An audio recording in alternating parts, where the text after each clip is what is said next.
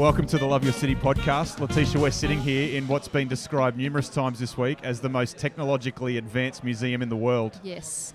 It's great to walk around and sort of take that in. It's the Bible, the Museum of the Bible, just so people are aware of that. Oh, yes, thank you. Thank you for that pickup. Sometimes I leave important information out.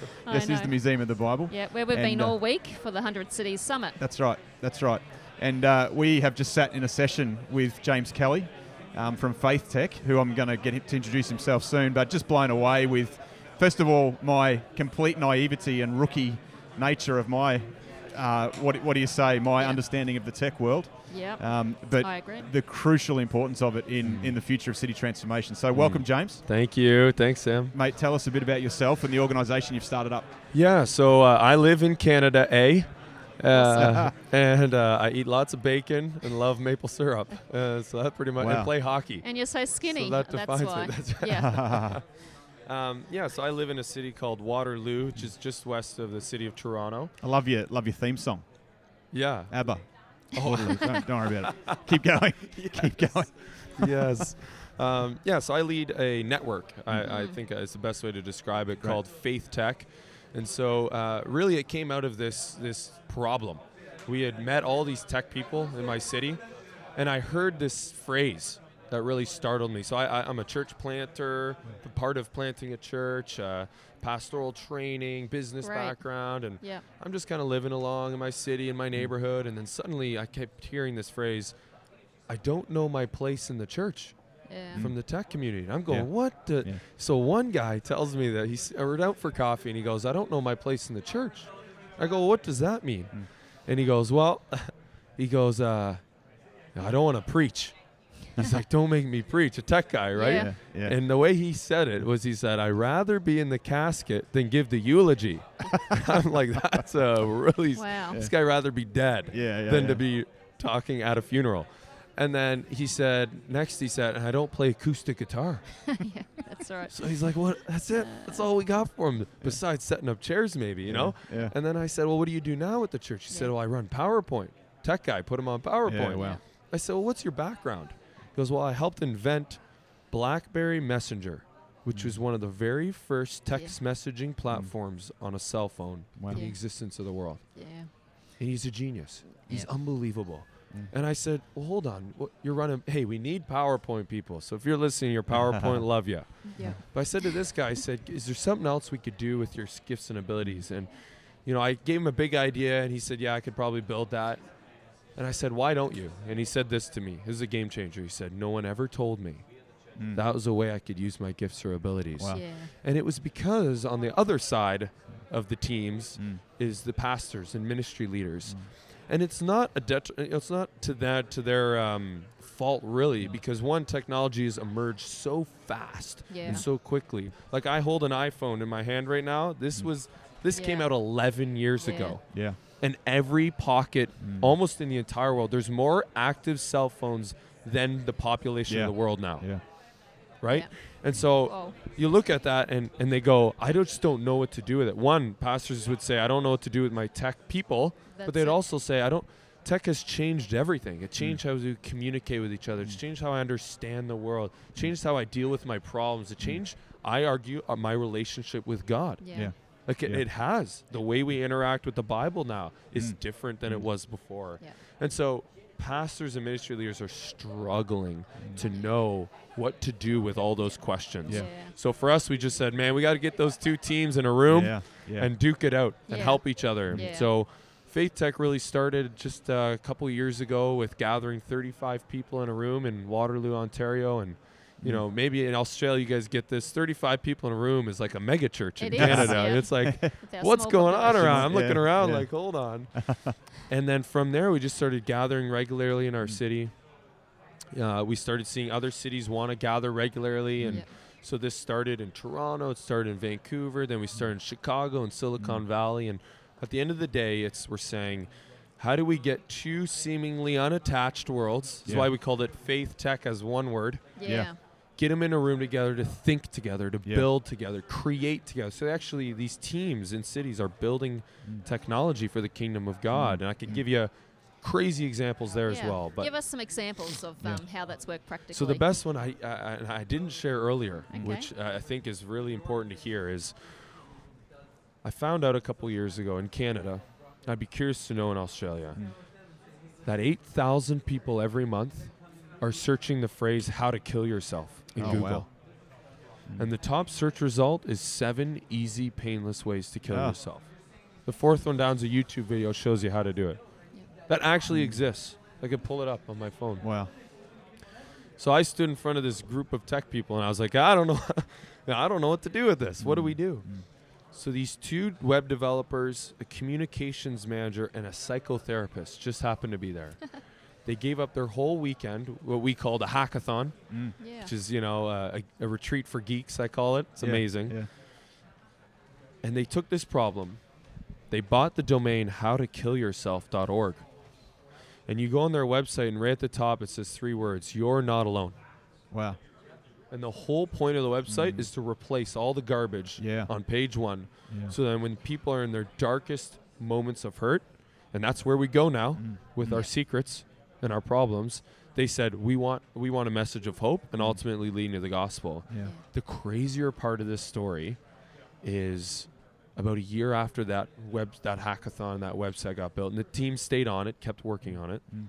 One of the developers on the team, she reaches out to me and she goes, I got to talk to you. And I'm going, what's going on? The end of the earth. She goes, no.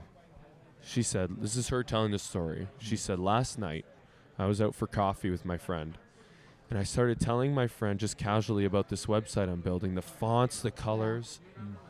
And the friend literally grabbed her arm, and she said, what is the domain of that website? Yeah. You know where this is going. She said, howtokillyourself.org, and she just started weeping. Wow. The night before, she went online to figure out how to kill herself, and she said, I landed on your website, and it saved my life. Yeah. Wow. Incredible. And I look at that, and I go, hold on, are you telling me that someone could build a website strategically with the right heart and motivation, rooted in the gospel, that actually can save lives now? Wow. Yeah. Everything changed for me when that happened. Yeah, wow. Everything. It's unreal. So really, I mean, pastors, I know a few pastors in Australia who shall remain nameless because they may be listening, who aren't even on Facebook, so they don't have a clue. But all they need to do is just help find out who are the tech people in their church and put them in a room with a problem and work out how to solve that. Tell us about the refugees. Because I think that's a great example. So in our city, my city of Waterloo, we ran an event a couple years ago, right around the time FaithTech was starting. And we ran this event. It was TED Talks around new thinking around technology for the church. And actually, at this point, 160 people show up. So now I'm like, we're the biggest church in Canada, I think. It's not a church, not a church. But anyway, so it's amazing, and what happened was 2 weeks later, a pastor sits down with me, and he goes, 10 of us, I brought 10 people from my church, predominantly people working in tech, and we sat in the parking lot after, talking for an hour. They were just so excited. First of all, just walking in that room was empowering to them, because other people believe in Jesus and work in tech. They just didn't know it. Yeah, wow. They didn't know it. And then they thought, I could use my gifts. What do we do? So 2 weeks later, the pastor's like, all I got is PowerPoint and a website for them. What do I do with these men and women? Yeah. So my question to him was this. I said, is there any issue or problem that your church is really passionate about that relates to your city? Yeah. And he said refugee sponsorship. Canada brings in a lot of refugees, and this church really wanted to support refugees. I said, are there any problems with that? And he laughed in my face because there were so many problems. So he started naming them. And I said, you know what? His name is Brandon. I said, you know what, Brandon? At least 60 to 70% of those problems, a technological solution could not only help, but possibly solve. Yeah, wow. Yeah. And he said, really? I said, yeah. I said, but I don't know how to do it. I said, but all the people that you brought 2 weeks ago, they do. Yeah. So he said, what do? I said, here's it. Simple as this. I said, you got a church, and his church is maybe 100 people, 150 people. So he said, here's the 6 or 7 people that work in tech. Let's put them in a room. Yeah. He said, let's take the 6 or 7 people that are really passionate about refugee sponsorship. Let's put them in a room. And then let's get them to work together. that one meeting led to a citywide, what we called refugee hack night. Yeah. Yeah. And essentially, we got all the organizations in the city passionate about refugee sponsorship. We got them to get together separately, and they came up with their biggest 3 problems that they're all experiencing. Yeah. Then we got about 40 people, probably 30 people in tech from our city in the room. It all happened at Google in our city. And they laid out all the problems, and in about 3 hours, they started dissecting the problems. And those led to ongoing projects within the city to help solve those projects. Yeah, that's right. I love that. Unbelievable. What I'm hearing here, you keep saying, PowerPoint and website. I am a pastor. I am on Facebook though, Letitia, Yes, so I'm you are. not completely naive. He shares one thing a month. This is blowing down the boundaries, blowing down the walls of what I've understood prior to meeting you today. Of engaging tech, not just in helping have the best website in town in order to attract people to my church, or having the best tech, best use of tech. This is really getting into what we're here at Movement Day for, about city transformation. That's right. I mean, Roger Sutton said yesterday, he talked about the Roman road when Jesus was here and how that helped the communication of the gospel, and that's technology. And then you had the Gutenberg press, which helped the scriptures be printed. Yeah. Now we've got social media, we've got the internet, generally speaking, that is allowing for more than just the communication of the gospel, but addressing social issues. It's just, I'm having a big wow moment. Yeah, everything's changed now. How untapped is this, though? You're obviously passionate about this. How much buy-in, how much resistance? Like, what are you experiencing in your travels? Okay, let's first talk resistance. So, the structure of church, has a very hard time grappling with the structure of the new world. Yeah. Totally. Because the structure of the world, the new world, due to the internet, has drastically shifted as it did with Gutenberg. So the Gutenberg press, suddenly you could get written materials to everybody. So the way education happened drastically shifted because of the Gutenberg press, because of that. Now today, everything's changed in terms of where you communicate, how you communicate, with who you can communicate. The most core communities now, a lot of them are now digital. Yeah. Right? Like I mentioned, 2 billion people are gamers in the world. Scary. You know? But my question is, I'm trying to rally a whole group of missionaries within the gaming community to go on and play with the heart of sharing the gospel, living out the message of Jesus, playing differently. So we have to kind of rethink the paradigm. But again, church structure and how we see the church, how we interact. See, my big thing is I'm very strong component of in-person. And people are surprised often when I say that because they go, "Oh, you're the tech guy. Shouldn't we all be in virtual reality? That's the new world." What the 3 of us are doing right now is not possible any other way. In terms of, like, I told you that story about grabbing your arm, and I grabbed your arm, Sam. And that changes things, right? This is why, for me, it happens at a city level with city problems. Yeah, I love it. Also because tech people are passionate about their city. They're passionate about what affects them. So give them a problem that affects them and unleash them. It's unbelievable. So for me, it's like it has to happen at a human, personal level. Sure. But then it's seeing, grounded in that and above that is technology right now. It's surrounding all of that. So how do we leverage that? How do we use that? How do we see the way it's changing us, right? And if a pastor can truly start understanding the language of technology or the use of it or how it's affecting and changing us, not only will they be more effective, but then they're actually going to speak to and with the next generation. Because the next generation goes, "Oh, they actually get my world." Like, one of the biggest problems I see the older generation doing right now is they'll say to younger kids, "Get off your cell phone. Exactly. Get offline. Stop gaming." What they don't know is that cell phone is now part of the child's identity. It's a third or limb. the youth, or even the young adults, or even adults now. It's part of their identities. Meaning, if a 12-year-old doesn't respond to a text within 15 minutes, they could be ostracized from the community because they'll want their values so tied to it. So you could say, "Hey, we need a revolution where everyone gets off cell phones." That's the dumbest thing you could ever say, because it's not going anywhere. What you need to do is say, how do we sit down with that young person and say, "I understand this is part of who you are, and I don't want to take that away from you, but how about this? I love you, and I think boundaries around this are really important. And I know you, so can we work this out together? And I think boundaries will actually help you flourish." That's a completely different conversation. Absolutely, man. Absolutely. Mate, we're out of time. Oh my gosh, I wish we're we just had more. getting going. I Yeah. know, Yeah. I know. Mate, how can people connect with FaithTech? How can people, if there's people listening to this podcast who have no idea where to start, what are some tips? Well, simply like go on FaithTech. Yep. So it's FaithTech.com. Yep. And link up with us. There's a way to reach out to us. Yeah. Just say I heard you on the podcast.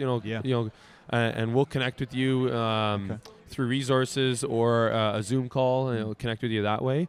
But then the other way is honestly, step one isn't go read a bunch of stuff. Yeah. It isn't go listen to.